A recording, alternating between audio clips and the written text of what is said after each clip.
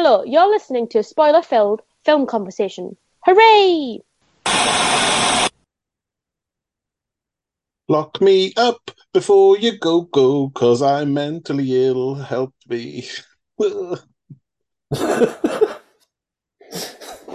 Sure, there's loads of songs about, mental illness and asylums and mad doctors, but that's what came to mind then.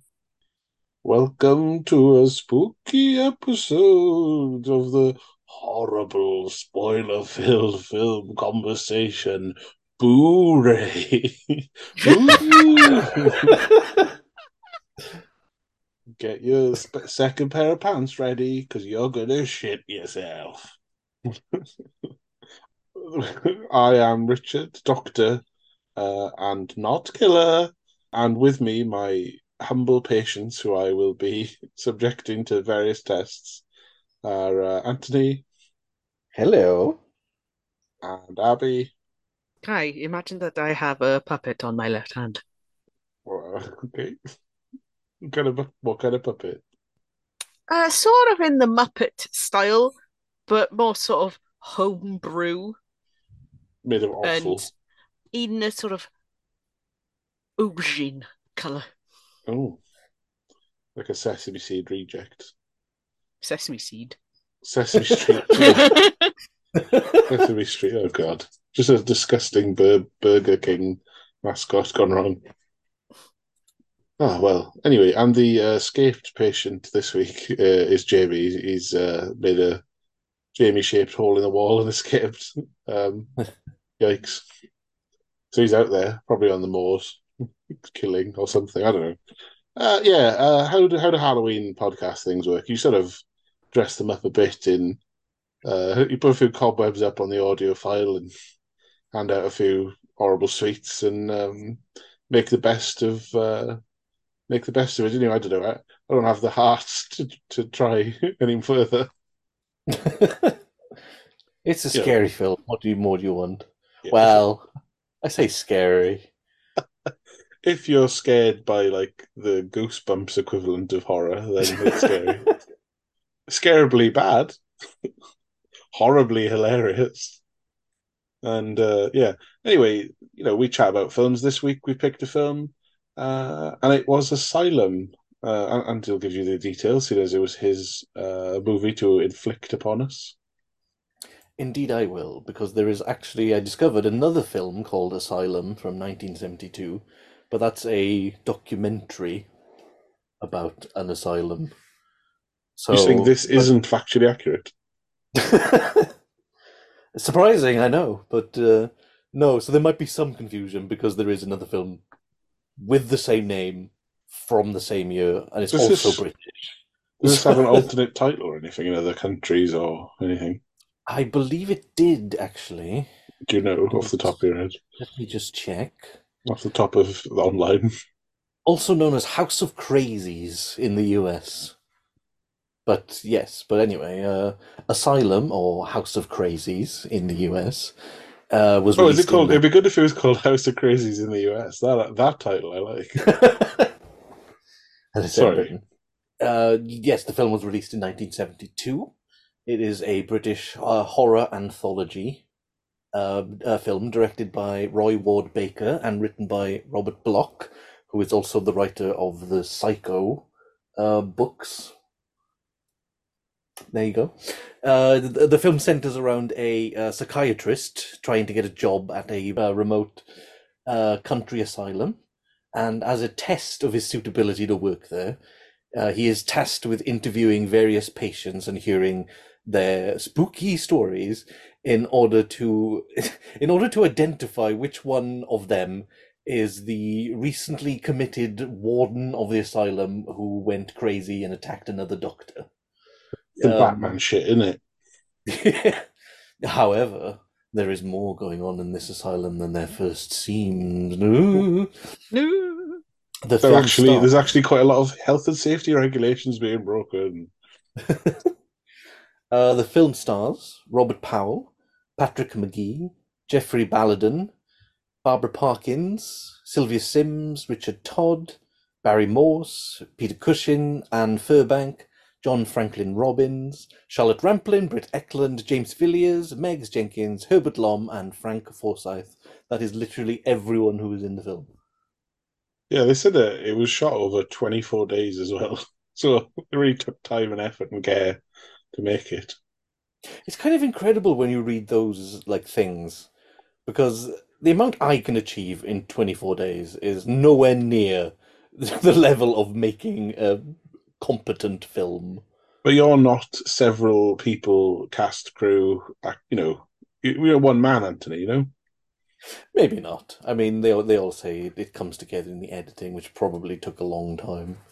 I mean, you But still, have. it's just one of those facts. It feels insurmountable, don't you think? It's like you did this in 3 weeks. What? Well, when you see the result, you kind of accept that, I think. Yeah, well, You have also dabbled in weird toy-based horror filming, so I feel like this is something you've aspired to, is some odd fiddly horror with dolls and action, not action figures, but you know what I mean. You've fucked around with weird bits and had ambitions in this direction, I feel. and that's all they remained was ambition. Yeah, but you know, if you'd have made this, I'd be mildly impressed, but also a little disappointed. I'll take it. Um, yeah. So why did you pick Asylum other than spookiness?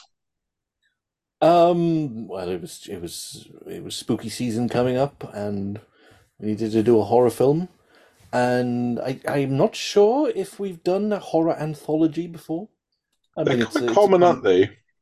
yeah, it's a pretty big staple of horror films is the horror anthology. What is it about horror stories? Is it the campfireness of them, where they end up being quite short? So, like a movie has to create tension and have an intriguing plot throughout, whereas spooky stories are, and they were mean to the cow, and then when they made burgers out of it, the burgers were ghosts. Like they tend to be quite da da da da. Da. And then the twist was, I don't know, Satan haunted the car. You know, do you know what I mean? My Yeah, examples I are a guess it little just odd, comes but from. I guess it just comes from like horror, like short stories. I think they, like you said, just the horror genre as a kind of as a thing works very well in kind of short spurts. yeah, ghost stories don't really work if it takes an hour and a half to tell them. Therefore, they're more suited to like anthologies where you just go, "Oh, isn't that weird how the dog came back from the grave and something or other happened to the master?" And Yeah. So this one popped up in my searches, and I thought, British film. Actually, what it was I watched the trailer, and I was confused at first because I thought it was like the parody trailer from the Grindhouse film series. sure, I mean, it does look like a parody. I was like, oh my God, this is it. Like it must have been based on this, the trailer for this, at least in part, because I was fooled Yeah, for a good minute, and I'm like, am I watching a real film, or is this like Edgar Wright doing a parody? But no, it was a real film, and it was this. And very coincidentally, it happened to star Robert Powell. from the Uh, Asphyx. yeah, I was about to say, because we not long ago we also did the film The Ass Fix, starring Yes. Robert Powell, and it was released in the same year as The Asylum. So I was kind of, it made me go through his IMDb, hoping for another film starting with ass, so we can have like, Robert Powell's ass trilogy. That doesn't occur to me. Yeah, Asphyx, Asylum, Oh, and he does need to be in another one. Asses of Unfortunately, there was not another one. yeah, assassins or something. Yeah. Oh well. It's not as funny to say ass asylum though. Asphyx does sound particularly good. This fix.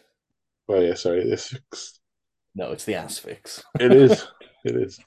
Yeah. Okay. Well, it's certainly a weird one. It felt very you, Anthony. There was no one else I would have expected to come across this fucking weird shit. As soon Hmm. as parcels of meat were like coming alive and shifting around, and then as soon as there was like a robot doll thing, I was like, yeah, I see. I can see what appealed here. I know what's going on here. Had you come across this or heard of it before, Abby? Oh no, I'd be surprised if you because did. it's well, horror's outside my remit. So You've had cause to like pack shelves full of horror Arrow DVDs and things. Do you know what I mean? Like you might have. this would absolutely be up their alley. Actually, I'm going to check to see if they have it because this is so something that they would have. They don't. They would though. Okay, good. Thanks. Well, Fact checked. Well, anyway, so you hadn't come across it. What were your expectations then? like you say, it was one of Anthony's. Hmm. So that puts it one of two ways. Either it's mad and disgusting, or it's mad and laughable.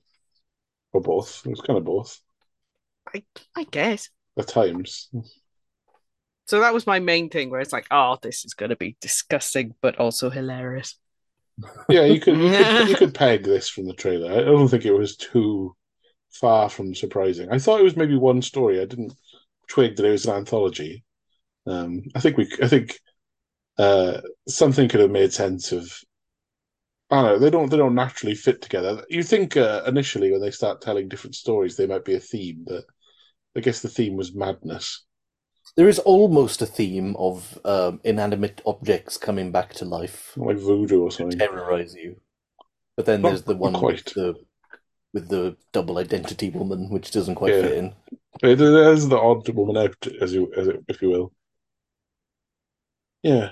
All right. Well, let's. I mean, I hadn't seen it or heard of it, and I much like you, Abby, thought the same when it came up.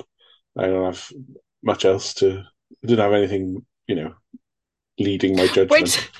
it was one thing actually. When I was looking at the trailer, because I didn't know the context of the parcels, I thought like steaks and like pig legs were attacking people. Mm. They were wrapped up in broken. Yeah, because it's the waxy paper and string of like old school butcher shops. Yeah. But then they are very much like leg and woman's tits shaped and stuff. So, um, yeah. All right. So this film, Asylum, uh, fucking hell. So yeah, like you kind of summed up in the blurb what it's about, but I guess to reiterate, there's our man from Asphyx is back, and he's a doctor in this, a new doctor, and he's going along to a big, a stately home that's been turned into a mental health institute of sorts, and gets like is it a job interview? Is that right? Sort of. Hmm. Yeah. It's inferred that he's going to be potentially working there, and that he doesn't agree with what he's heard from the head honcho, or at least one of the doctors who works there. He's in his office with him, and he's like, "Oh, this sounds like you're not trying to help people back and rehabilitate them. It sounds like you're just fucking, trapping people, and you're not treating them humanely enough or something." So he's a nice liberal modern doctor for the times, and is not heartened by what he hears from this guy. What's the doctor at the start called? Because the place is named after the other doctor, isn't it? Star? Uh, Dr. Star is the one who's MIA. Yeah. Does anyone know the name of the guy we meet at the start? oh, Martin. Glasses. Dr. Martin. Martin. Doc Martin. Uh, Wipe the shoe. So, yeah, old Doc Martin. How did he strike you guys when he starts talking to? Uh, Sorry, I've forgotten that. Doctor Martin, Doctor Star, and Doctor Rutherford. Rutherford. Right. So Rutherford, young guy, No, and no, no. We've got all mixed up here. Rutherford Robert is Powell, the yes, young guy, is Dr. Martin. Okay, Doc The Martin, right. the warden in the wheelchair is Dr. Rutherford, Yeah, and the gone insane doctor is Dr. Starr. spoilers. Oh, well, that's early doors, isn't it? Right, okay. Rutherford, Starr, and Martin. But what do you guys make of Rutherford then when he starts setting up the joint and trying to be a bit, oh, I'm clever, you'll see, you know. You mean Martin? No, I don't. I mean Rutherford, the wheelchair guy. What did you make of him Oh, the when he wheelchair said, guy. yeah. Sorry, sorry. I thought you were describing what Martin was like. What was the question? Sorry. Fucking hell. What did you make of You know, when Doc Martin turns up, Rutherford is basically explaining the place to him. And what did you make of him? This guy, you know, he's I'm a bit mad, but you know, you don't have to be mad to work here, but it helps. You know, like he's like a bit odd, isn't he? What did you make of him? What did you think was gonna be the situation? I suppose from the beginning you think like, oh, like this guy's going to be up to something. You know what I mean? You think they kind of set him up as the antagonist, like he's got some sort of ploy going on. Ace up his Uh, sleeve. Yeah.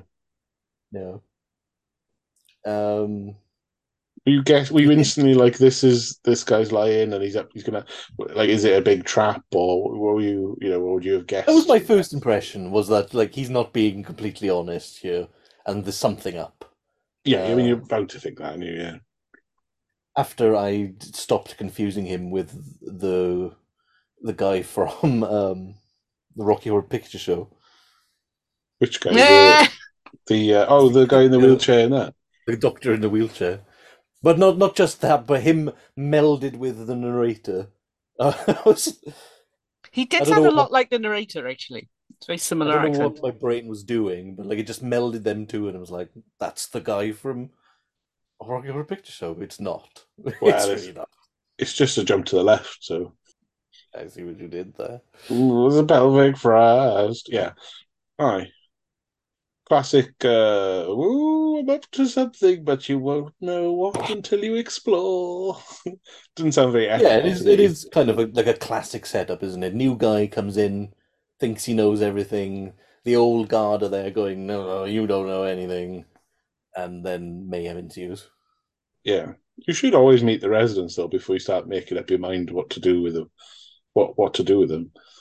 I will say. Abby, what were your first reactions to the setup of this? It bookends the movie, this concept of meet and interrogate the patients and find out what the asylum's like. And they have a guessing game mostly. No, it was part of what they had to do to make this work was make it crazy because they just act like it's fine that one of the doctors just got sectioned. Like, what did he say? Like a couple of days ago? Yes. It's like, yeah, it's fine. Don't worry about it. If you could work out who it is, you could have the job. It's like, is this not a problem? I Should there think, not be like health inspectors or yeah, yeah. something? I think Anyone?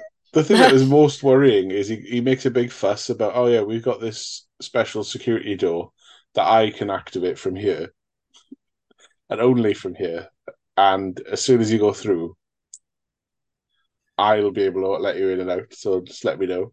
And it's like, is it you fucking definitely trapping in here? And he's going to be joining the asylum of inmates then, is he? I assumed he'd be sort of driving that guy crazy and I guess Mm. increasing the population of the asylum because they do need more patients. They only got four, so it's not. There's a whole huge manor house, and it's like it's four in one tiny bit upstairs. And then the guy in charge has a wheelchair, so he can't even go up there. Like they said that, oh, the new doctor, I can't really get up to see him. Sorry, Doctor Starr's been interned.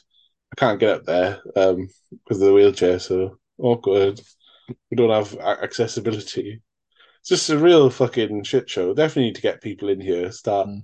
interfering with how it's being run, but we find out that that's more Although it is a drastic. bit, him being in a wheelchair is a bit of a clue to one of the twists at the end, I suppose. How do you mean? That he can't go upstairs and see what's going on. Right, therefore. He doesn't know who's upstairs. No, but I thought he was partly in on it. It was a bit confusing because when you get to the twist or the reveal, it sort of it kind of fucks this guy over and out of it, and it's like wait. So is this guy he's acting like a creep, but is into the is clearly part of the something's afoot scenario, and then he's bumped off essentially, and it's like wait, so was he? Did he know? What was he in on it, and he got betrayed, or you know? Hmm. Like, was this guy in on it? Like, that's a genuine question. No, I don't think so. I mean, he gets murdered. Well, he didn't meet the Machiavellian. Well, the evil doctor, I guess, didn't do it. It was just an evil patient in that sense, wasn't it? That wasn't like they have two sort of malevolent people at work in the one asylum, and they've kind of gone separate. They're on separate missions, really, aren't they? I suppose.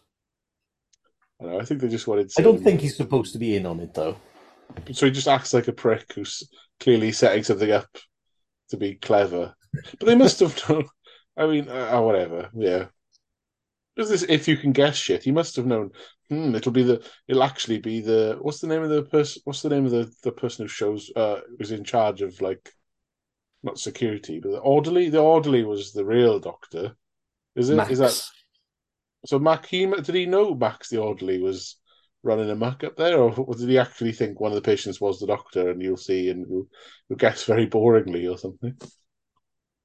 I don't know if they explain at the end that it just happened. Like he just murdered the other orderly.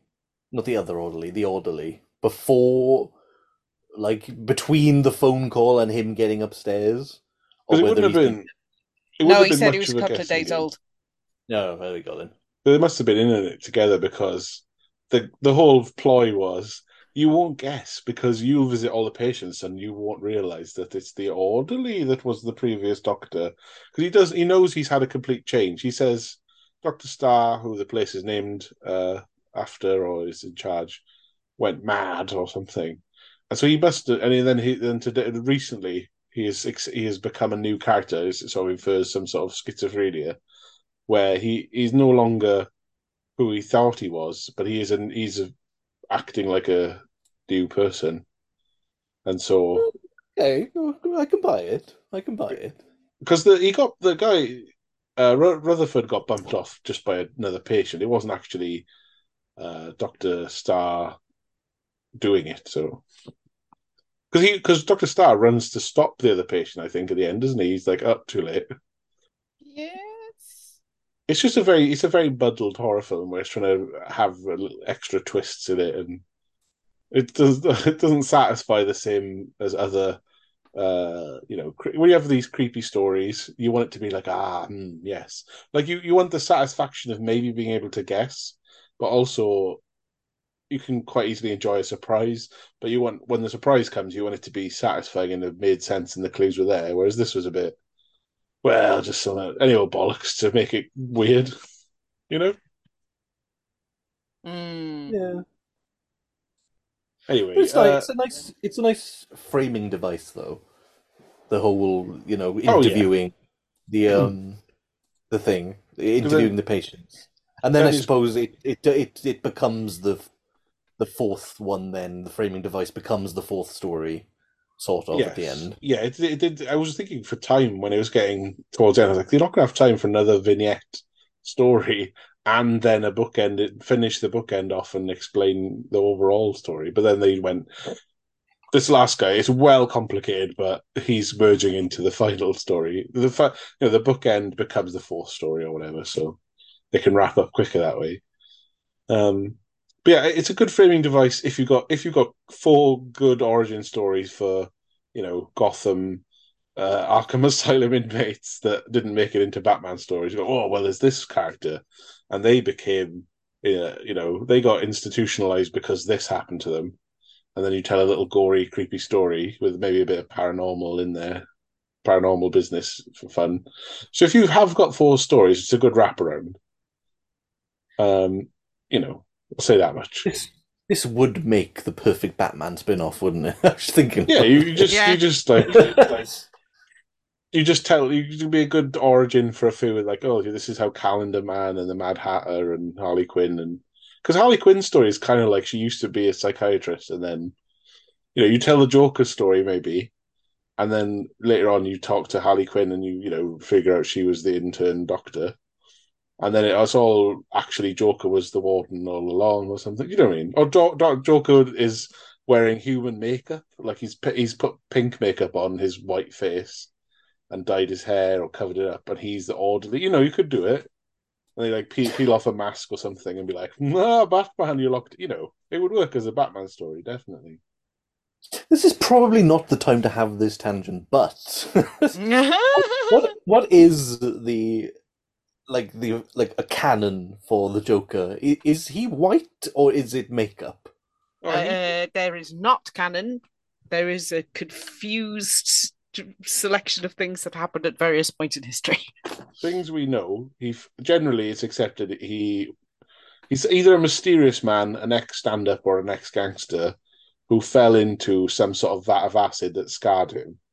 And then sometimes he's bleached white, and then sometimes I guess his hair turned green, and the fact that his scarring looks like a smiling mouth is enough to trigger this idea that he should paint himself like a clown. So I think his lips aren't like red or nothing, but he may be bleached. His hair may have dyed green, but mostly he's scarred, and because of the grinning visage, he thinks I'm a clown man now. Thank you. you know. Okay. So it's mostly gimmick. I've definitely seen some things where he's not scarred. He's just dressed up as a clown. Yeah, but also it's easier to in cartoon and comic form. It's easier to be like he just turned white. Don't worry about it. Yeah. Like you don't question it. Like what acid like makes you albino? You know what I mean? Anyway, tangent over. Yeah, Sorry. so, that's fine. That's good. Yeah. So Doc Martin. What's the guy who plays Doc Martin called? Robert Martin Powell. Clunes. Oh, Martin sorry. Clunes is the answer I was looking for. All right. Yeah, Doc Martin, but not Martin Clunes, as you might expect. He is like, right, I'll take your bet. I'll have a look at these patients, and then we're doing my things. We'll do things my way. If that's the bet, isn't it? I'm hired, and we're doing things my way. If I can suss out who the recently interned previous asylum doctor was, so let me meet them. I'll have a little. I'm not worried about you locking me in here permanently, and how sus you've been. In I go, say hello to all of them, diagnose them basically, and be like, haha. And then part of it is, there's like a little like there's a little not a tannoy, but like a little radio control thing panel that Doctor Rutherford says to the orderly upstairs, "You obviously prepped for this. Don't give him any fucking clues, but he's gonna do his little guessing game. Let him in. I'm sending him up. Dr. Martin's coming, right?" And then Yes, I did find it odd how cheery he was as an orderly. yeah, It made sense by the end, I guess. I kind of in my head that was my if I was to put a bet on, I would have bet he was the guy because I knew it was going to be none of the patients. So it kind of left like, well, who will it be? It'll be like either the orderly or a nurse or the guy we met already. And the guy we met already is too obvious that he's up to something. So it was to me, it was quite obvious the orderly would be it, but you have to go through the motions. So yeah, orderly guy. What's he look? Is he? Peter Cushing was in this, wasn't he? He was. I feel like the orderly guy looked a bit like Peter Cushing though. He did. He did actually. I do remember when I first saw him, I was like, oh, I wasn't expecting Peter Cushing to be. I thought he'd be in one of the stories, and then it's like, oh wait, no, you're not Peter Cushing. Yeah. You're not Peter Cushing. You're smiling too much. Yeah, so he's met by the orderly, and the orderly's like, no clues. And also the Rutherford's like, okay, so two of these are women. But who said Dr. Star wasn't a woman? Don't be sexist now, Doc Martin. You're like, oh, the Doctor's a man, obviously. But they were very young women, so they probably didn't have enough time to get PhDs and become in charge of Asylum. So you could have easily just on the details without even meeting them, be like, well, it's not them. Anyone too young can't be the Doctor. But okay. He plays the game. What was the first story, guys? The first story was called Frozen Fear. Oh my god. And yeah, in the first cell is a lady named Bonnie, and she always has her back to the camera. Uh, so we assume there's something weird going on with her face, but we don't quite know what yet. And it's about her recounting the story of her and her lover trying to dispose of her lover's wife. What's weird here is Bonnie's telling the story and she's not in the story for a while. So her the man that she's having an affair with is a married guy. And it's from his perspective, he's just fucking dossing around his house having a drink. And then his wife turns up and they have a sort of domestic, don't they? And all of this is while Bonnie's just in a car somewhere. So she's like, I presume it went down a bit like this, even though how would I know he was dead by the time I got there? Do you know what I mean? Hmm. Abby, are you a big stickler for consistency and logic and sense, or was this going to be a huge fucking problem throughout the whole film? I knew to not think about stuff like that as soon as I saw the trailer. I was like, They're nope. all it's silly, and meat comes alive, and they're all mad anyway. They're crazy. Their stories don't have to be literally true, do they?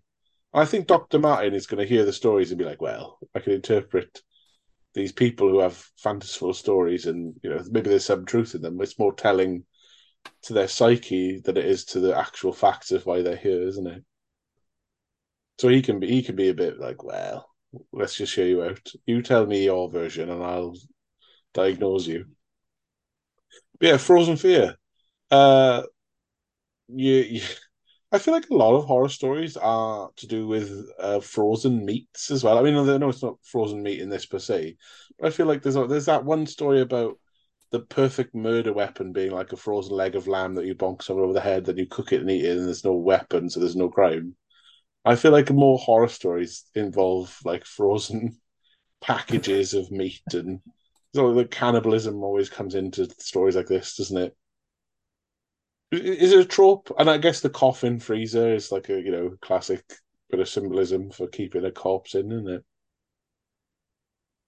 Am I onto something, guys? I'm trying Frozen. to think, like, I haven't seen that many, but yes.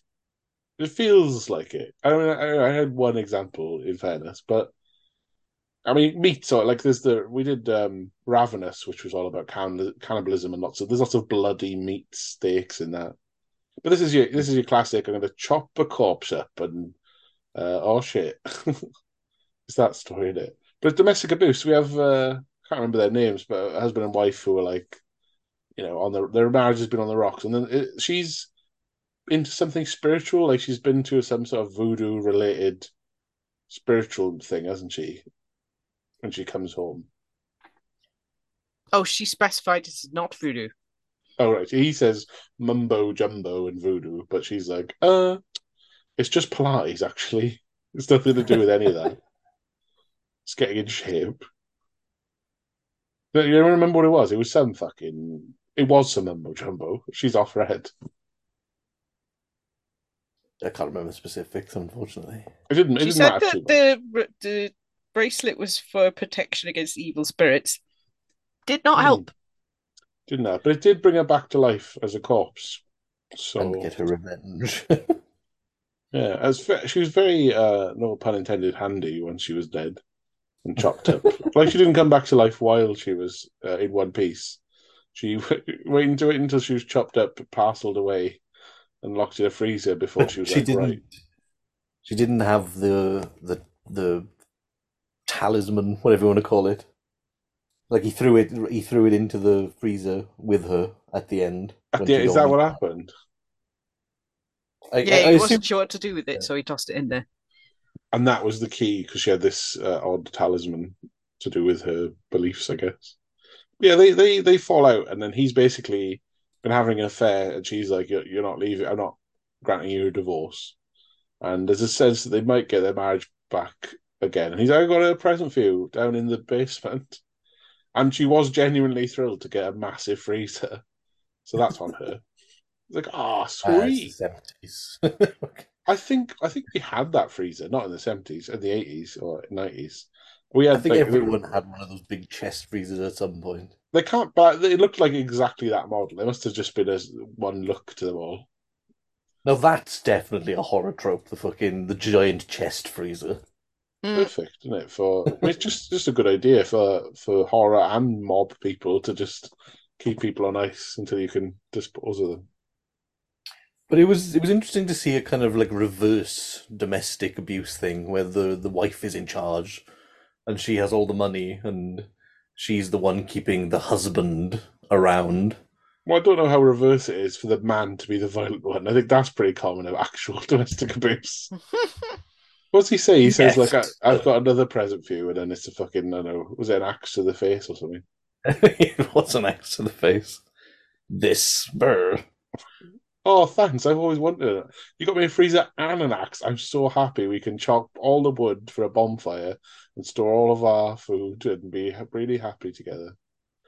So Bonnie is in on this murder plan. Like I guess, wants to have an affair with this guy, and then because of the wife's a fucking bitch, the husband's gonna kill her, chop her up, bang her in the new freezer until they can dispose of the body, and then they're gonna like alight on a flight away, I guess, and not face any consequences for their crimes, and hopefully not get found out.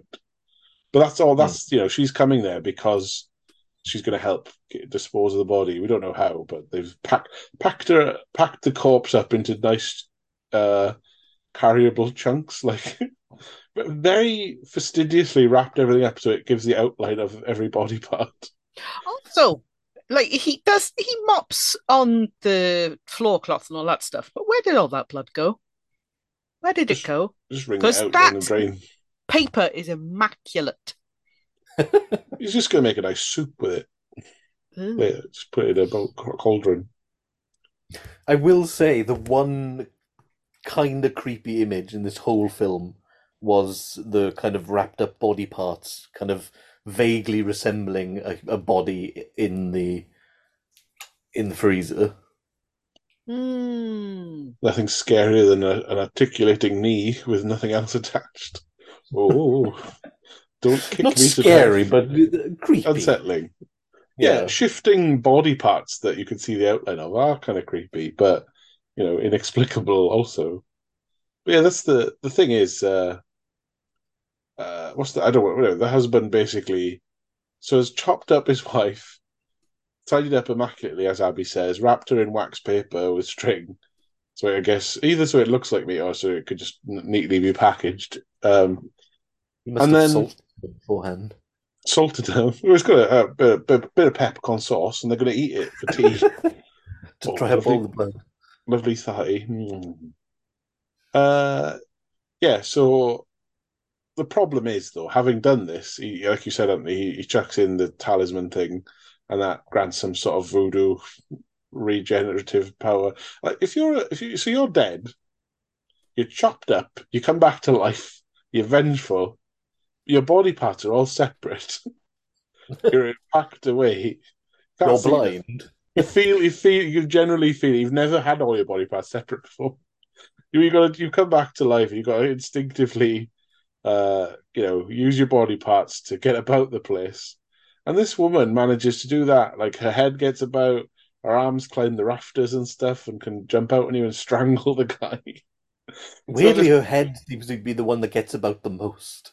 Yeah. Is there some sort of spiritual seeing going on, perhaps, because she's in the afterlife? There's sort of inferred paranormal powers of knowledge to it all. We can but assume. We have to give her a lot of benefit of the doubt. So she's very handy, like an army and leggy and haha. But her her torso and her outlined breasts are like around the corner from the freezer, I think, and her legs are strewn about, and her head gets going. And I think there's an initial like, oh God, what's happening? The parcels are moving, and then what you know, the guy's grotted and sort of fish hooked into the freezer and killed, presumably strangled, next to the fish sticks or whatever. Oh yeah. At first, you don't get much of that. You get like you get the head rolling in the kitchen, which disappears, and then you get the arm coming out of the freezer. Yes. That's how he dies, isn't it? Yeah. And then most of the terror is reserved for Bonnie. Yeah, the woman, the wife, all chopped up, doesn't resort to packing the guy up nice in wax paper. Maybe she doesn't have time or the ability to wield an axe. But the body parts got him from beyond the grave. I changed into my second pair of pants at that stage, having soiled myself with fear. I can never look at a wrapped up piece of meat the same way. And then we have the classic teasing out the what's going on. Bonnie comes there. She's like, hello. Like she's looking for a partner. I think she dobs herself in as to, what the plan is to alight after disposing of the murder victim. And then, down to see what's going on. And what does she come across first in the basement? Is it the leg? I think it's the leg that comes out first. Or does she Well, discover? She discovers first the Yeah, time. body. it sort of does that borderline stripper stick the leg out of the wood pile. Yes.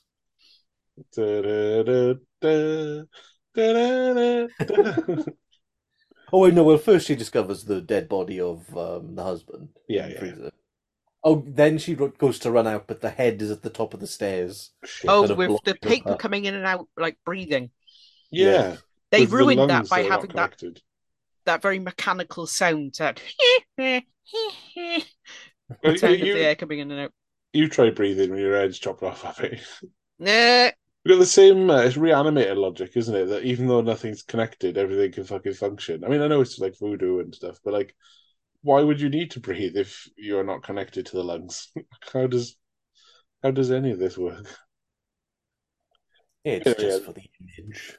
Oh, the head parcel's gonna get you. Oh, the arms are coming down from the rafters. She has a little bit of a fight trying to get away from all these packages before.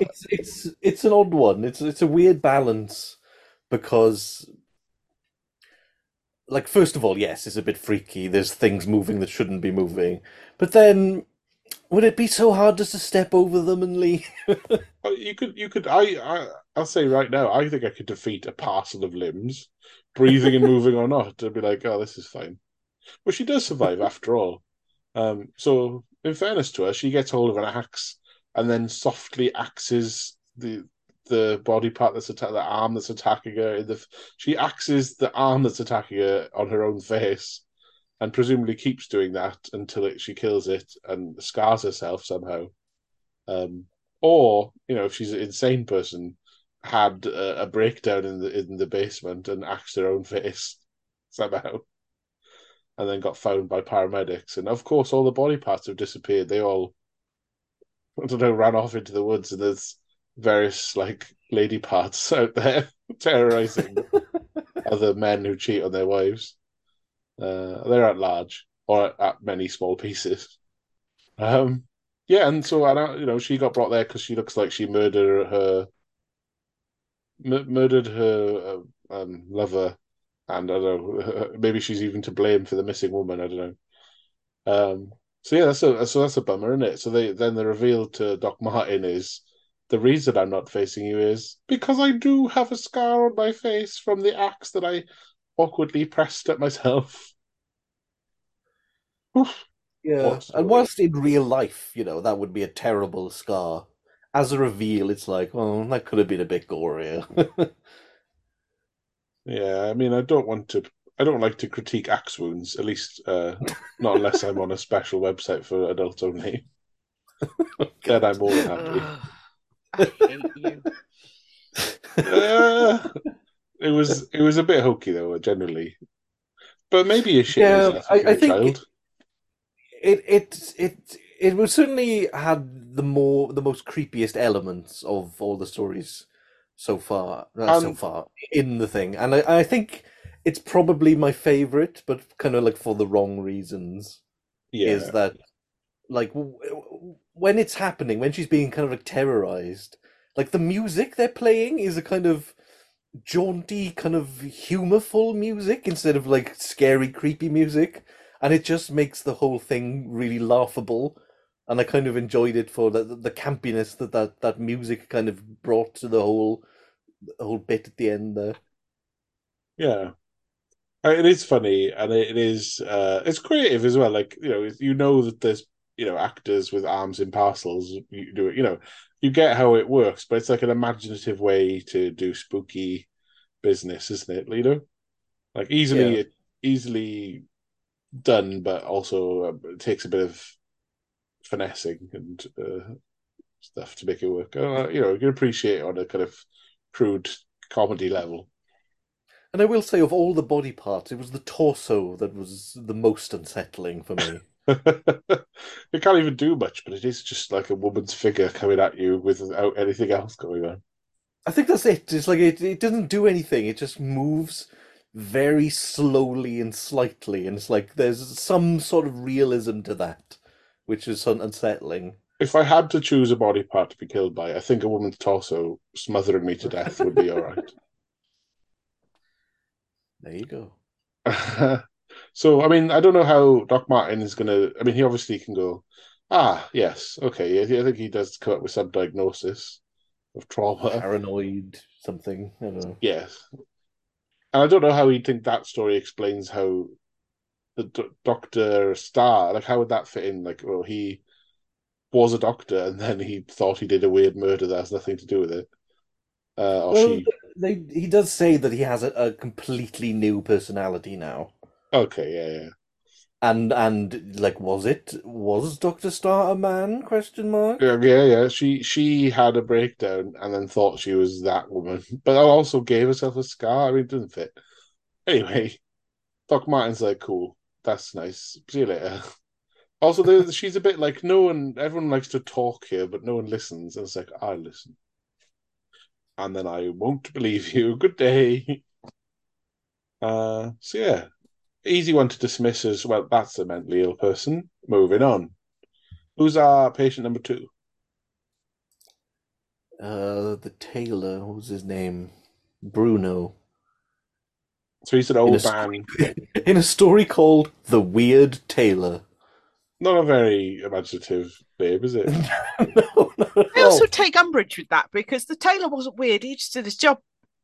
Yeah, Yeah. he was weird in that he was a bit desperate and poor, but what would you call it then? The fucking the suit of rebirth, the magic fabric, the malicious mannequin. Hmm. So weird Taylor, he's imagining himself darning something, and then he spins his tale uh, of being an impoverished suit tailor, obviously. So he's just an old guy. He lives in some sort of horrible basement dwelling shop. I don't know. He lives in a dank shop, I think. Uh, Can't pay his and rent. yeah, he's behind the rent. The landlord's a bit of a prick, and they're very demanding of the money soon, or he'll be evicted. So he needs a good client to come along and pay. He needs to make some cash, real quick. But conveniently, Peter Cushing is his very weird and like he's a rich or presumed rich uh, customer who wants a specialist piece of fabric turned into a suit for his son, and you could say it's a present. But yeah, he's got this shiny, weird fabric. He's like, you got to make it with this, and after that's precise times to the like he's got like a very detailed piece of paper saying you have to do it after midnight because that's spookier. It's scarier if you tailor it at night. What else what other instructions were there for like making this suit? It looked We weird. didn't see many of them, which disappointed me actually. They could have done more with this, where you got a little bit more of the ooky spooky stuff from the guy. you have to stitch it with goats for and you over a pentagram. And what would you have had happen to the suit, like to make it So creepier, I get just more, you know. rather than at between 12 and 4 in the night, just Yeah, inconvenient just a times. couple of more details, you know. The with silk, you have to sew it with silkworms that have been fed on a corpse of a sacrificial lamb. Maybe not I'm that just much. trying to think what it would be. 'Cause I can't think of anything too. Yeah, I think that's probably it. It's like anything else would be why am I doing this again? You got to You use know. these needles that were forged in the fires of Mordor. Yeah, But it would have been nice to have a couple more details, you know.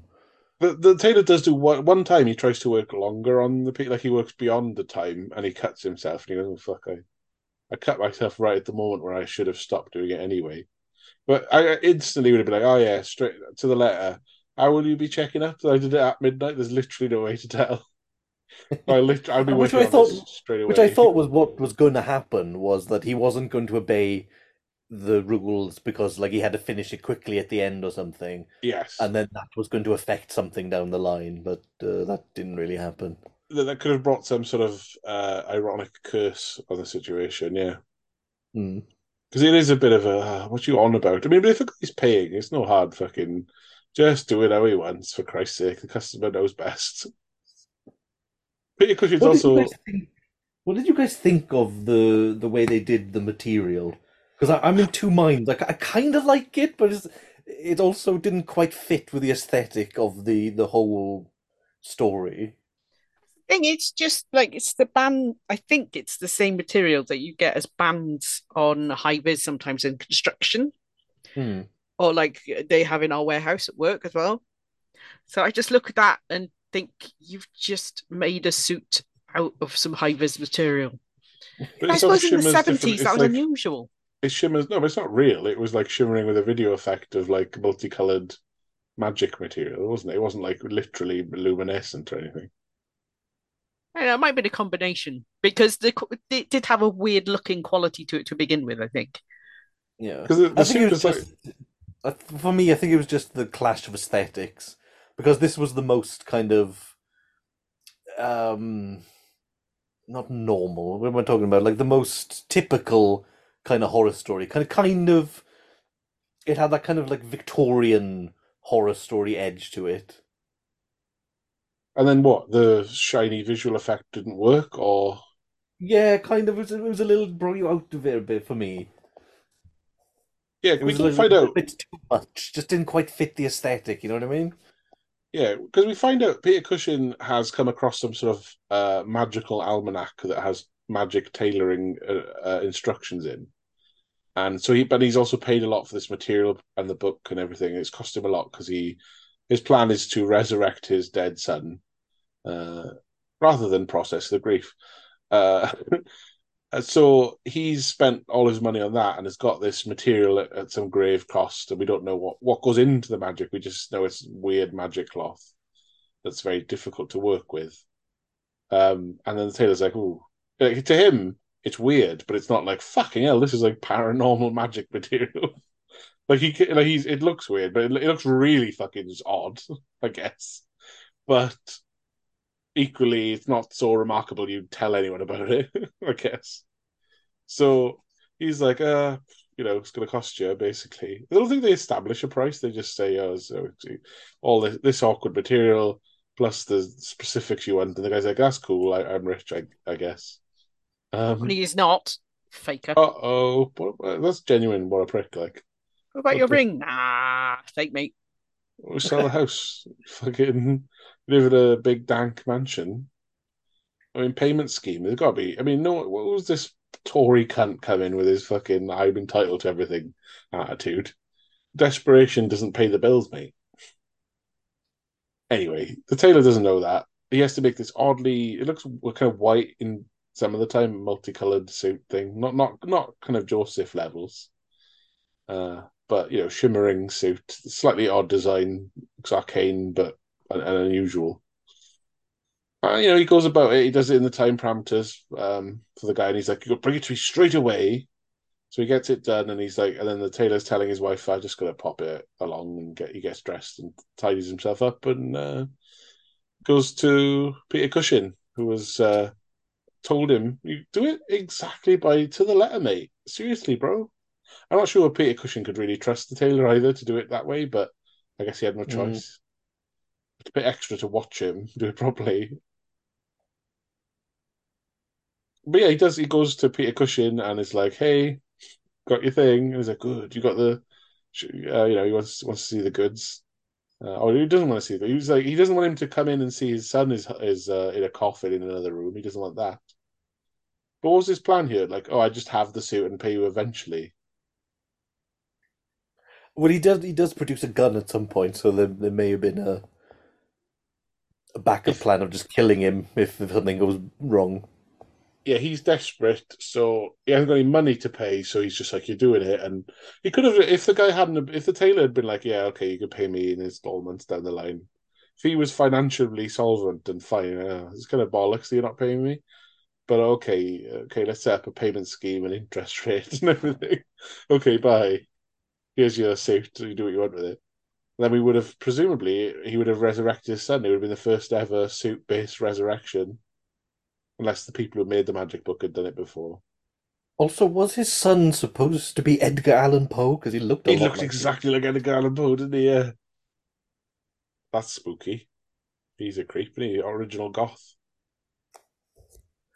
How long had the son been dead? He's like an adult son, but like how long had he been there? I'd assume it must have been like months. You're looking a bit peaky, but yeah, this guy had to source a magical book that resurrects people, and the material, and also believe this shit. He had to start off from a position of believing in mumbo jumbo. There's a whole origin story to this fabric of the book that I want to get into, but we can't because that's not the story. But yeah, it kicks off basically. The tailor's like, "What's going on? Your son's dead. What are you doing? What's going on?" Like, I think, does Peter Cushing show him the book, or does he find out about the book like He does, yeah, he does show him post? the book. Yeah, and so basically, because of the lack of payment, he won't give up the suit, and it comes to a kerfuffle and a fight, and a gun is wrestled, and yeah, Peter Cushing is shot and fatally well, dead. He's dead. But the guy should have then popped the suit and put. You don't want Cushing alive again, but maybe you could try the coat out on Peter Cushing. Oh shit! I killed someone. Put the coat on him.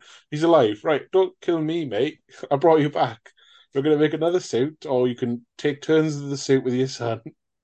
Maybe an experiment could have gone on. Well, now you got two corpses in a magical suit, but this guy's too preoccupied with getting away with a crime, isn't he? I wish it had been about the mannequin sooner, actually. Hmm. Oh, As soon dear as me, the dear. mannequin was a thing, I was like, this is it, then. Well, you Oh, just look like at the a man film. just sewing for hours.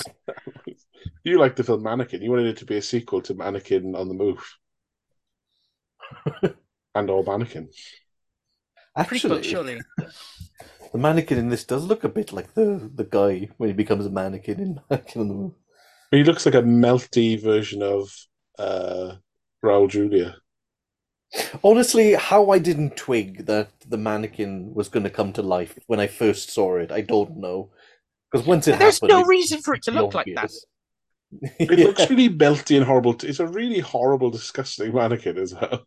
Yeah, and I don't know how much of that to put down to it being a horror movie and how much to it being the 1970s.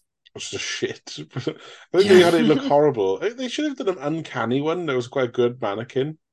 So it was uncanny when it came to life. Like, the upshot is the tailor, upon fleeing the crime scene, nicked the book as payment. Why not? Did it? I've committed a murder. May as well. Maybe this is evidence of something. They have a clue to that Taylor was involved, and then he gets back to his gaff, back to his tailor, his shop, and then he's like, "Oh, wife, burn the book and the suit and everything." And then so the wife's like, "Ah, fuck that noise. Did it look good on the mannequin? Pop it on that. Maybe we'll get some extra sales." And then,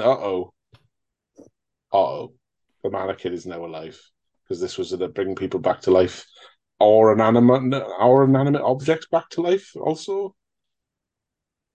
Would a hanger have come to life? What does it take for the suit to be on? You I just think put it it on needs like. to be on a body of some kind.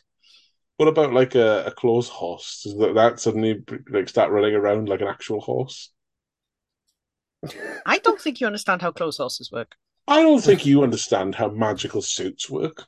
I think there still has to be like an appendage in every sleeve, every trouser hole. What if you put a There needs bunch to be of? some kind of central body. It doesn't even necessarily need a head. What if It you've got just a needs few to sticks and fill the vegetables? suit. So if you like fill the suit up with bric-a-brac and household crap, will that become a human body? Or More like, I think it would operate more like the Gump.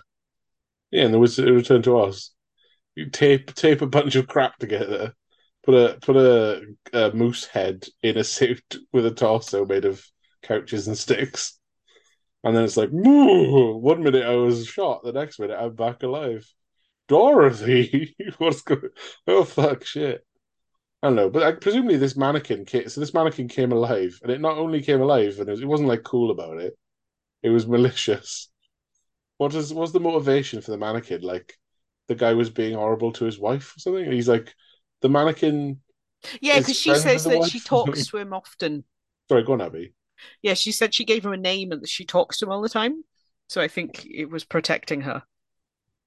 So it's the end of this story that the wife and the mannequin are now lovers. She like just fucks this plastic man, Melty Bob or whatever his name was. I don't know. And I don't want to know. It's in my head canon now, so Oh.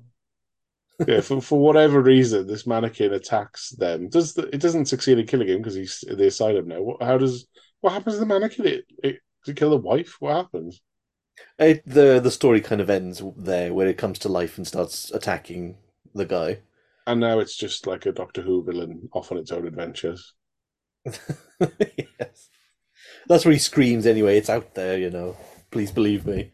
So there's a bunch of body parts in parcels and a mannequin out there up to no good.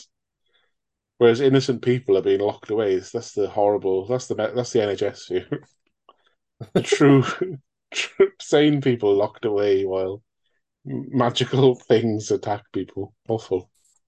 It was the most classic horror story feeling one. Still no logic implied though.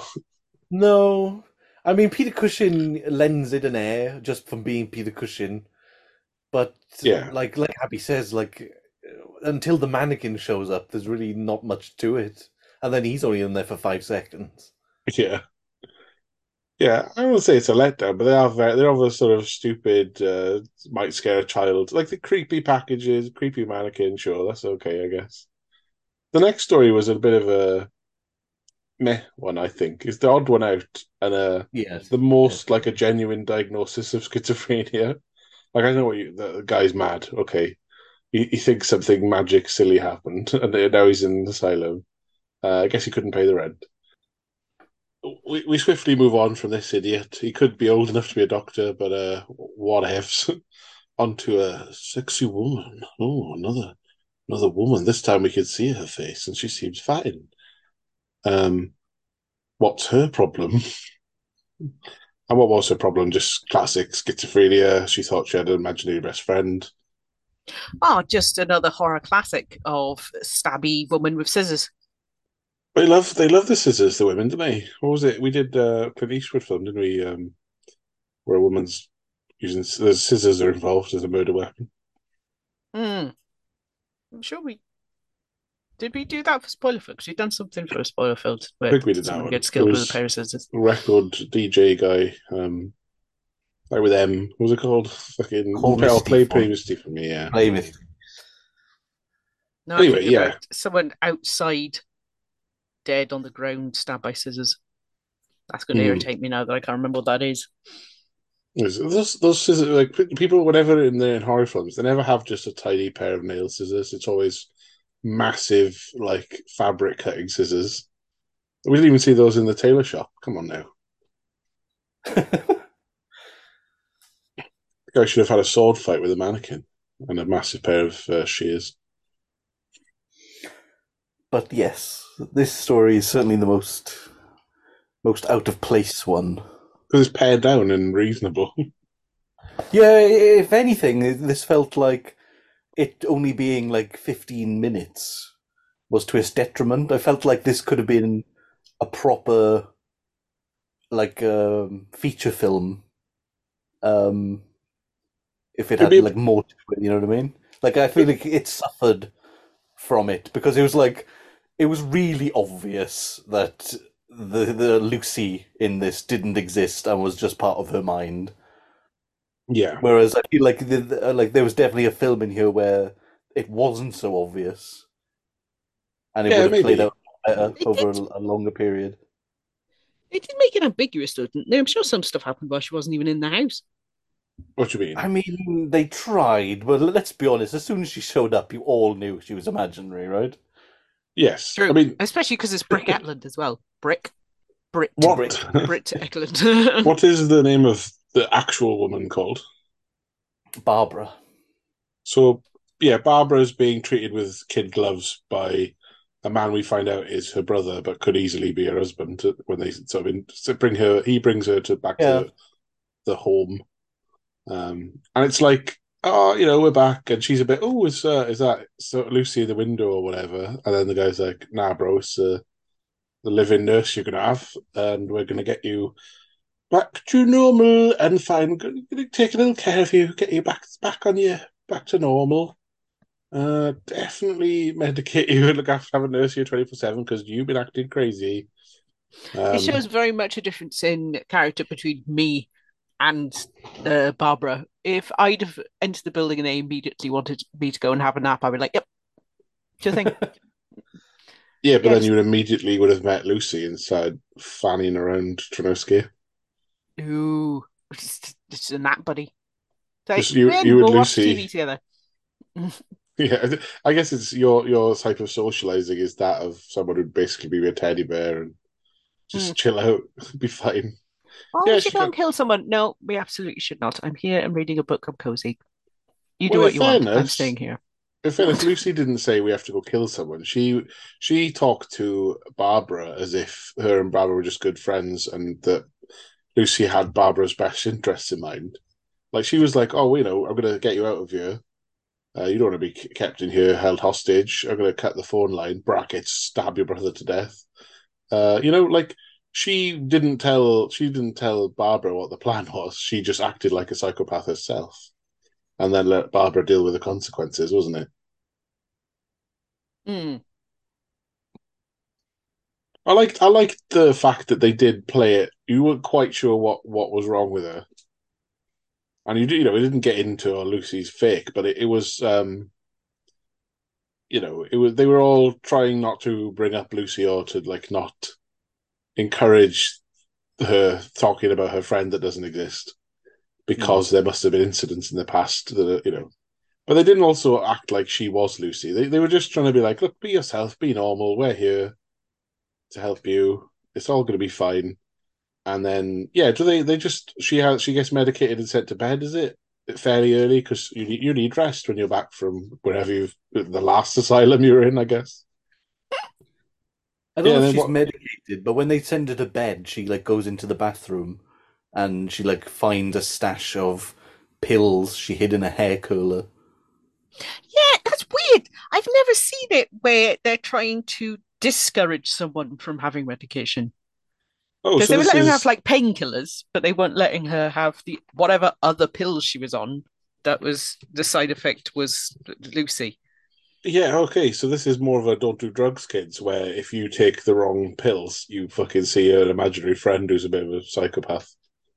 Hmm. Although it was a bit ambiguous because like Lucy doesn't turn up until she takes the pills, Yeah, but Lucy is also encouraging her not to take the pills. as if she should stay off her meds and therefore stay insane. That's what I thought it was. Have they done? Have they had a continuity error there?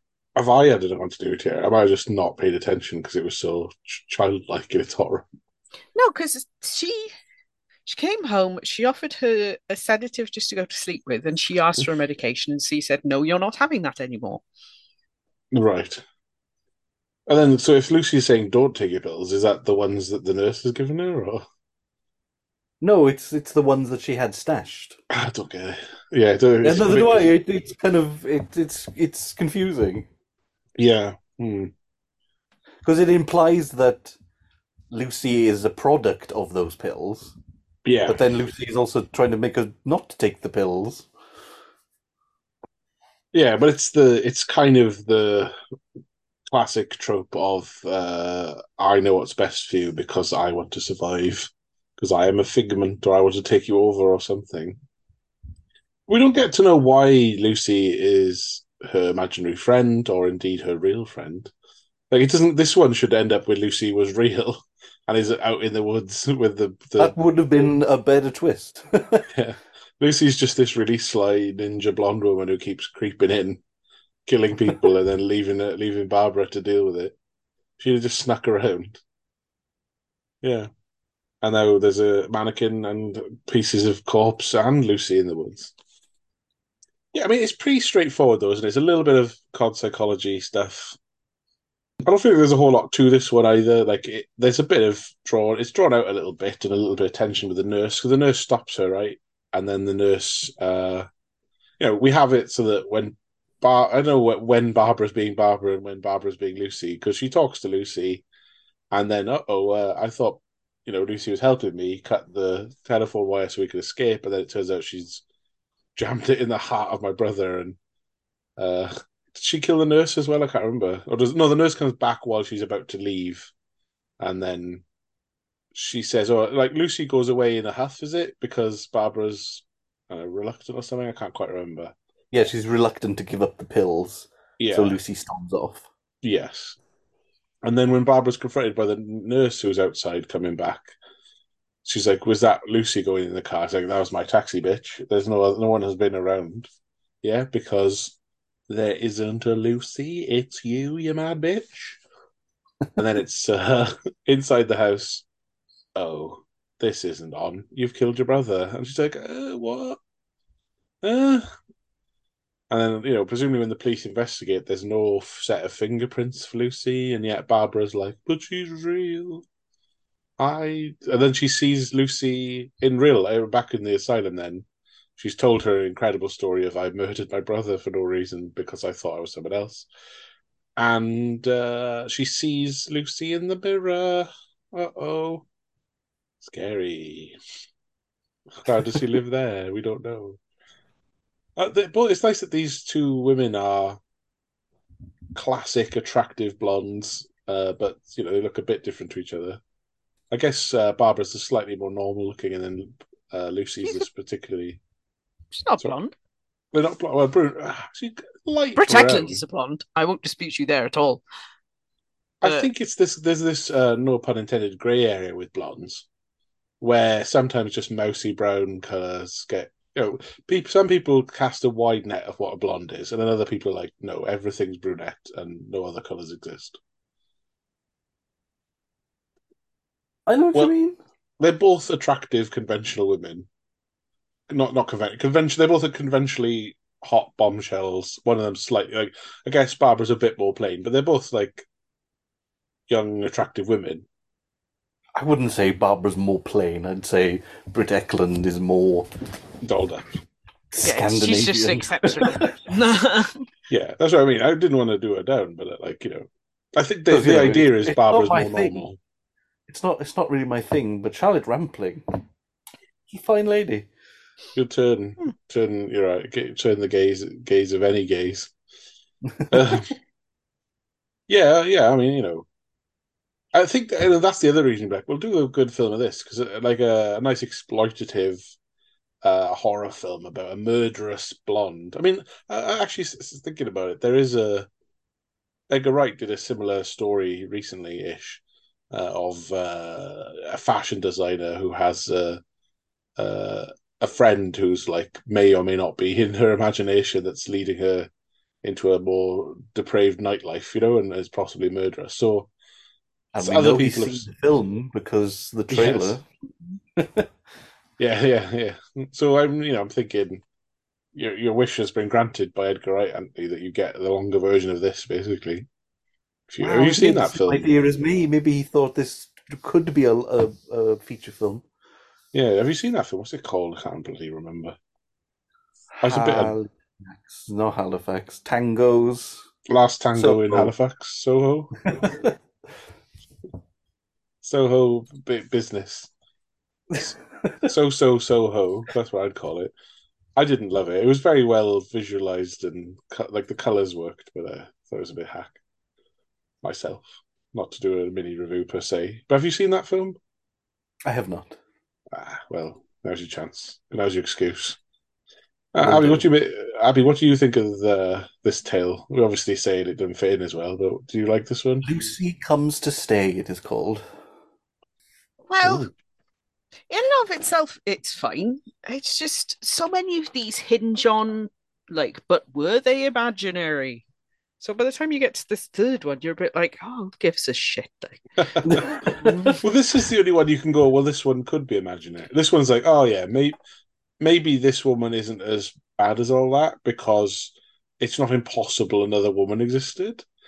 Um, but the other two are like, well, that's bananas. Why would there be like you've not said there was another person who disappeared and can't be accounted for. You've said body parts have come alive or a mannequin. Like they're mad.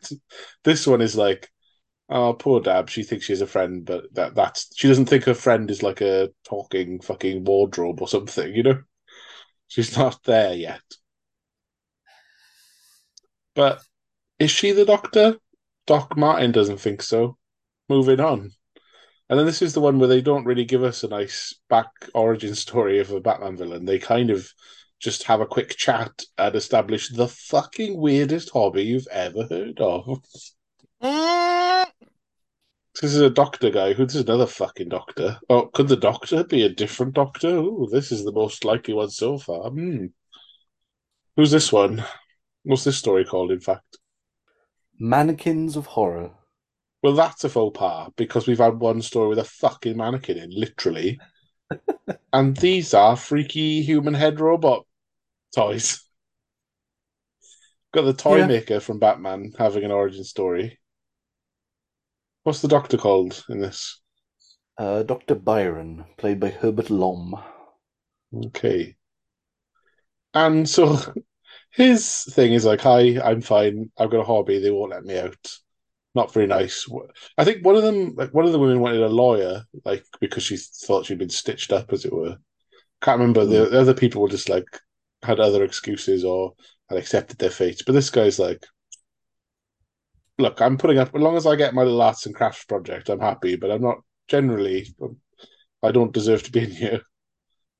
But have a look at my cabinet full of tiny robot toys with freaky human heads. And let me make it weirder than that. All of these little toy robots are filled up with genuine, like, body parts, shrunken down body parts. It doesn't Yeah. really explain how you get a tiny Oh, absolutely not. skeleton. And do you think there's a way you could explain it, Abby? No. What I would like to say though is if anyone could sell it to me, it is Herbert Lom. When he was doing it to where he was transferring his essence from himself to the robot, I was like, yeah, you're the only one who could even for a second get me to believe that that I, is a thing. I think it would have been better if they hadn't have said, these I make these things with they have the faces of people I know, which is already kind of voodoo-ish and creepy. And they're very pseudo-realistic little funny clay heads or whatever on conventional 1950s style robot bodies. And so if you'd have just been like, these are my gadgets that you can control them with your mind, you'd be like, okay, so he can operate things with telepathy or telekinesis or something, like he can use mind powers. I'd be like, oh, okay, that's a thing. But saying it's got all the shrunken down organs and it's like a human body, it's like, well, why the fuck are they in a robot toy? And what are you implying? You could upload your soul into them, and you're making a model of one of the. Is he making a? Is it Dr. Rudford? Who does he make? Does he make his own face or someone else's head on the robot he uses to kill? It's himself. That's why he can imbue his essence into it. Would you want one of these toys, Abby, to upload and imbue your essence in and get up to mischief? just for fun. It's not ideal that they look like Christmas cracker level quality with a with a different doll's head stuck on the top. But Yeah, surprisingly mobile, they're sneaky, Is if a he? little slow. slow.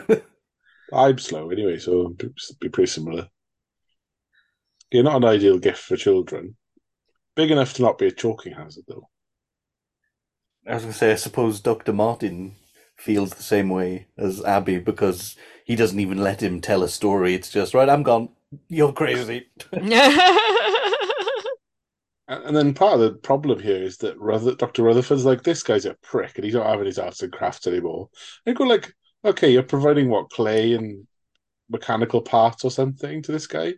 Are you providing like tiny chicken livers and things for, like, what are you giving him to put offal in the robot bodies? Like, what are we talking about? Why are you not providing human matter, are you? Like, it's perfectly innocent to make arts and crafts models of people, I guess. But then, Mm. what are we saying with the bodies, body parts in there? Yeah, dismissed out of hand because this is a short story. I'd have so many questions. Like I do have so many questions. Like, what are you talking about? How do you shrink them down? To what would be the purpose of controlling a little robot version of yourself? Do you permanently stay in the robot? What? How did you come across this as a thing? Did you're like Dr. Frankenstein? You just come up with this idea yourself? Did you? So many questions with this guy. The only other people are like, oh yeah, sounds silly. This guy, fucking hell, what's the story here, bud? How does any of this work?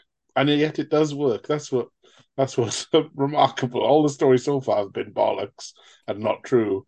And then this guy, he sets his little robot version of himself out the door, and it's like lunchtime. Rutherford and Martin are having a chat then, aren't they, to decide, like, the orderly's like, who'd you guess? And then, but you haven't guessed it's me, you prick. And it's like, I ain't saying, but I have come to the conclusion that this is a fucking shit show. Everyone's mad here. I don't like it. But Everyone's, go on, Abby. everyone's mad, and you've indulged it. You haven't been helping them. You've just locked them up. And yeah, but the little robot sneaks I about want to while. lobotomize them. Yeah, well, that's the plan with Rutherford. Yeah, he's like, the only way to solve this is to make them all be vegetative and complicit, submissive, I suppose. Okay, well, that is he a step too far. The old one flew over the cuckoo's nest, last resort territory. Or Sucker Punch, is that another one where it's like lots of horror films and scary dramas are like lobotomy is scary because it basically chops a bit of your brain out. It is fucking terrifying. Yeah, the guy who did lobotomies and popularized it was an absolute madman himself as well. Just a complete Yes, nonsense. Hammering nails into people's heads and calling it fucking good job. Anyway, sneaky robot sneaks about. And luckily, Rutherford, while chatting to Doc Martin, has decided to get out a scalpel to chat with and talk about lobotomies. And that means our little robot that is very small and has little legs and sneaks all the way downstairs, manages That's a to. dumbwaiter and everything. Oh, yeah, that's very clever. I guess in the dumb waiter. Not so dumb after all. Yeah, he gets in the dumb waiter and then somehow gets up the table through the power of perspective of the camera, is it? Don't start thinking about that. Don't do that to yourself. The little robot man has snuck in the room, picked up the scalpel on the desk, and then slowly walks it into the head of Dr. Rutherford. And then what does Doc Martin do? He's like, he basically kicks it to death and then goes, oh God, it's full of disgusting organs. Yep. You're like, Christ, that's fucked. And then his panic stations as him and the orderly go and check on the original guy who's put his mind into this doll. And we occasionally cut to him, as Abby described, staring and imbuing the doll with life or something, uploading his spirit. And is he dead then? Once the doll's killed, he's dead I assume so. I think because so, he's in because the the guy doll. said that his whole chest was caved in. So With the old even if what you do to me happens to the doll and vice versa. I think indeed, voodoo don't. That's yeah, disgusting. So these dolls are all free. Anyone who's got the head of one of these dolls that matches them, any friend of his can have a little freaky voodoo doll murderer that they can will into existence if they want. Fucking hell, what a nightmare! So it's kind of a moot point as to who Doctor Star is because we've got a murderer with magical powers here, not well science powers. That's the whole thing in itself, isn't it? Really? What do you make of that shit, Anthony? Is this how does this story grab you? Um, eh, entertaining at least. It is funny. You almost can't believe what they're pitching as an idea as well. They rattle off the story and explanations so quickly so they can get to the little robot doll going about, and you're like, what the fuck? Yeah, I don't know. That isn't the end of the story because that doesn't reveal who Dr. Star, who went crazy, is. He wasn't that guy. That was just a separate mad person with actual powers. Really, the orderly is Dr. Star, and I guess they've been playing some weird game where they bring people in and fuck with them or test them, or because it's not like Dr. Star kills Dr. Martin. He's not planning to kill him, is he? It's just I don't know why do they care? Why have they brought a doctor in if why are they doing anything? I mean, Well, this is why I thought Rutherford wasn't in on it. It was just it was it was straight. He asked him to go up and try and identify Doctor Starr, but Doctor Starr had in the meantime murdered the orderly and was now posing as him. so if he'd murdered him a few weeks ago, maybe, but he'd recognise the voice was different. He'd recognise the voice of his old colleague on the radio. It's not like he wouldn't go. I can't go upstairs, so I can't find out what's going on up there. It might be a one-way messaging system. He just has to mask his voice, like, yeah. But they're planning a game, a guessing game. He knows. He definitely knew. I think. Abby, what do you? Have we figured it out? Was it like they were up to something, but also this other guy separately has got revenge at least on one of them?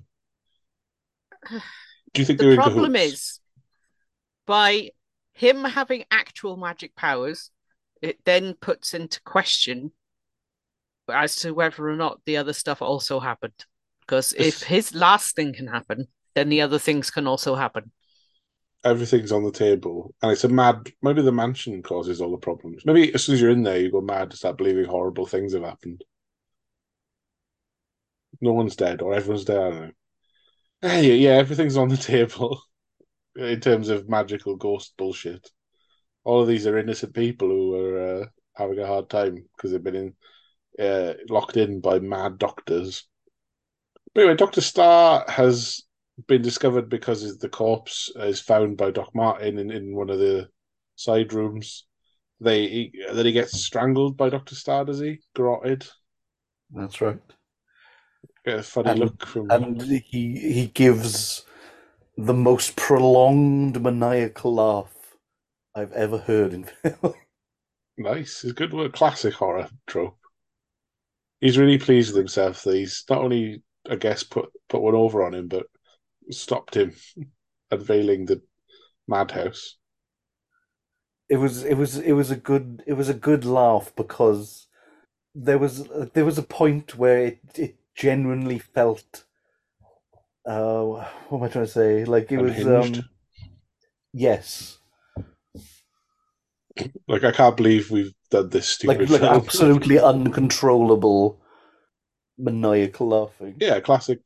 Joker. This would be a Joker reveal moment. Even Origin of better the than Joker. yes.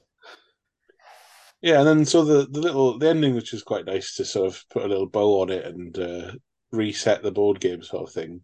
So I guess at some point, Dr. Starr, who's gone mad and is a murderer now, he, I guess, gets rid of Rutherford's body and can replace him. He's down an orderly, but I guess he can pretend to be, he can be himself again and be like, oh, I'm Dr. Starr. And another person turns up at the asylum sometime a bit from then, I guess, and is shown in by Dr. Starr. And there's the implication of muhaha, now the games begin again. Presumably he'll just reset and like, if you could tell who the real doctor is. The 3 patients we now have in a room full of corpses. Not as fun a game with just 3 people alive, but I guess maybe he'll fuck with him in a new way. I don't know. But the asylum is still a madhouse with a madman in charge, and it can go full Arkham Asylum now. Hooray. Where, because Arkham was mad in one of the games, I think. He was like, actually, he went mad and is now an inmate and roaming the vents and writing messages and being crazy. Yeah, that was the first one, wasn't In one of the Arkham games, yeah. I think they elaborate on it. Oh, well, it doesn't matter. Play that game if you want to know about that. Yeah, Abby, do you like the ending? Was it a nice? There you go. Put a nice bow on that. I don't know, it was a bit carry on the way he was like, as Dr. Starr would say. Hey, what would Doctor Star say? He would say what that dickhead just said, because he is Dr. Starr. Yeah, it's just a fairly banal thing to say, so I can't quite remember what he said. But what's his shit going to be now? Because he's literally there's only him and the patients that are left that are alive. That's what I'm saying. There's 3 patients. I guess he can put on a mustache and run upstairs. He can go upstairs because he's not in a wheelchair. Honestly, that's the film I'd prefer to see. He needs to know, the new person who comes to visit, he has to convince to be mad. He has to turn them mad so they can be another patient. Then you got the 4 patients with, they all tell their story, and then you guess, and then it's like, it was me, And then you need to turn another person mad, and they can become an orderly, until eventually you've got a whole asylum full of mad people who've got stories to tell, where most of the stories are, I came to the asylum, the doctor fucked with me, and now my mind is broken and I think I'm a little boy or something. Or a duck, or fuck knows, a mannequin. Yeah, I don't know. Anthony, you happy with this little wrap up? Are you like, it was the classic horror, there's still spookiness going on at the end? It made sense. Wait, when you say it made sense, which as bit? a closing, it made sense. I suppose It's the satisfactory. Good. There can be more madness after this. Asylum 2. The asyluming. More mad, more of the time. It's going to be hard to explain. It's so the police eventually turn up looking for these missing people who were last seen at this place, and they come in and there's just corpse piles and mad people and a doctor with a presumably convincing story, and then these robots full of offal and bones or whatever. The police could be like, "The fuck? What's been going on? Solve this mystery." And then you'll never will, because one of the bits of the mystery is a magical robot killed a guy. You'll never put that together. Oh, look at these little robot blood spattered footprints going through the place. Maybe also, now that we know the robots can come alive, maybe Dr. Starr can start using them. He knows that works now, so he can just craft a robot of his own face. Do you think he'll experiment? Oh, he's mad, so I don't see what the use would be. I don't know what the use was. Oh, the guy could get out of his room and kill people. It was his use. And I don't know if there's like a knack to it. Yeah, you have to have the conviction and the skills to mold a face, perhaps. What's Dr. Starr's MO? He just went crazy one time and started murdering, and then liked to pretend to be an orderly. There was a line about dealing with mental patients can make you have a breakdown. I don't know. I probably, but whatever. You don't have to be mad to work here, but it helps, as Dr. Starr used to say.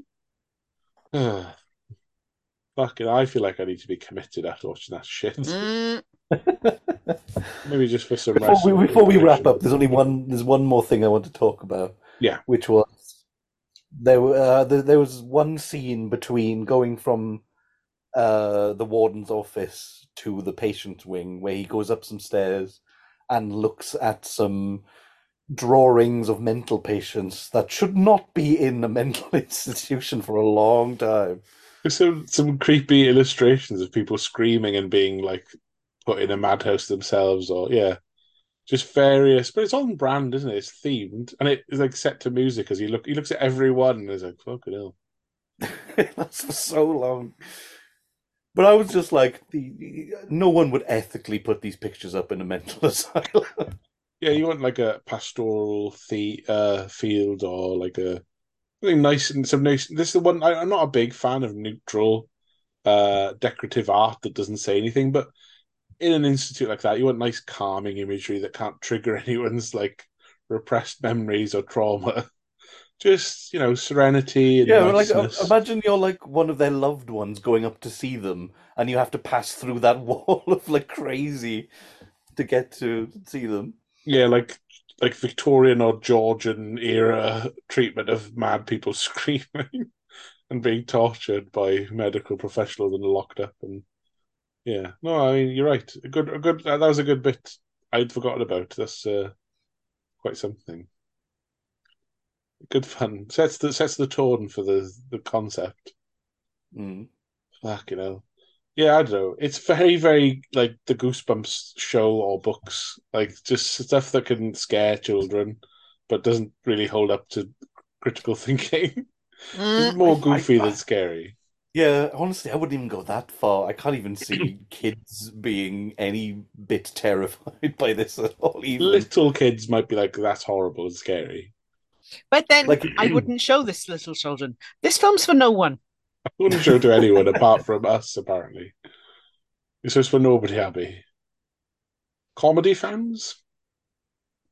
No. It's not that hilarious, is it? It's just sort of dopey. yeah, yeah, I that's the think thing. It's neither too like weird and horrific or unsettling enough to be that much of a horror film, and it's not like campy or funny enough to be a laugh. Yeah, I think you could have dialed up the caricatures of these people and made the stories a bit more twisted and funny and like make it more caricatured and deliberately like comical or something. Um, but then I always can't believe what the guy who wrote Psycho did this. These are terrible. These are don't publish these stories. These are sub scouts campfires tales for morons. Although I have heard some of the campfire scary stories I've heard in the Scouts have been fucking. There was one about a cow that was murdered, and it was like I don't know. I don't know, the fucking ghost or the zombie cow would come and like the cow got killed, and then they ate the liver or something, and then the ghost cow would creep closer, and then it would say like, "Johnny, I want my liver back. I'm coming to get you." And then it would like be this build up of tension as this creepy dead cow would come for revenge and say that. And I'm like, so some of the shit I've heard around a campfire. And that one stuck with me, that nonsense. That's all I felt. I want my liver back. Oh, it's just the cow liver. What are we talking about? Also, a talking cow. Yeah, that's scary in and of itself. I mean, I might have What's funny. the Go on. what's the Barbara thing? I'm coming to get you, Barbara. That's From the one. the Light of the Living Dead. Ah, He's of course it winding is. up his missus in the graveyard rather presciently.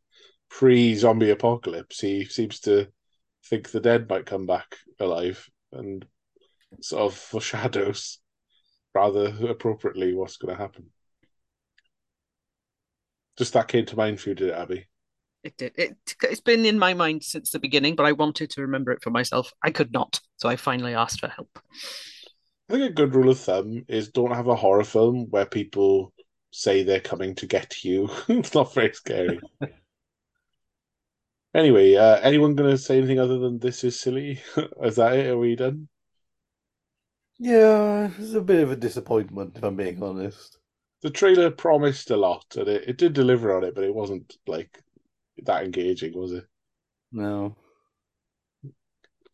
So sorry, Anthony. The true horror was how shit it was. It was at least a little bit better than the Asphyx. I kind of enjoyed the Asphyx because the Asphyx made me laugh more, like when he crashes into the tree and stuff.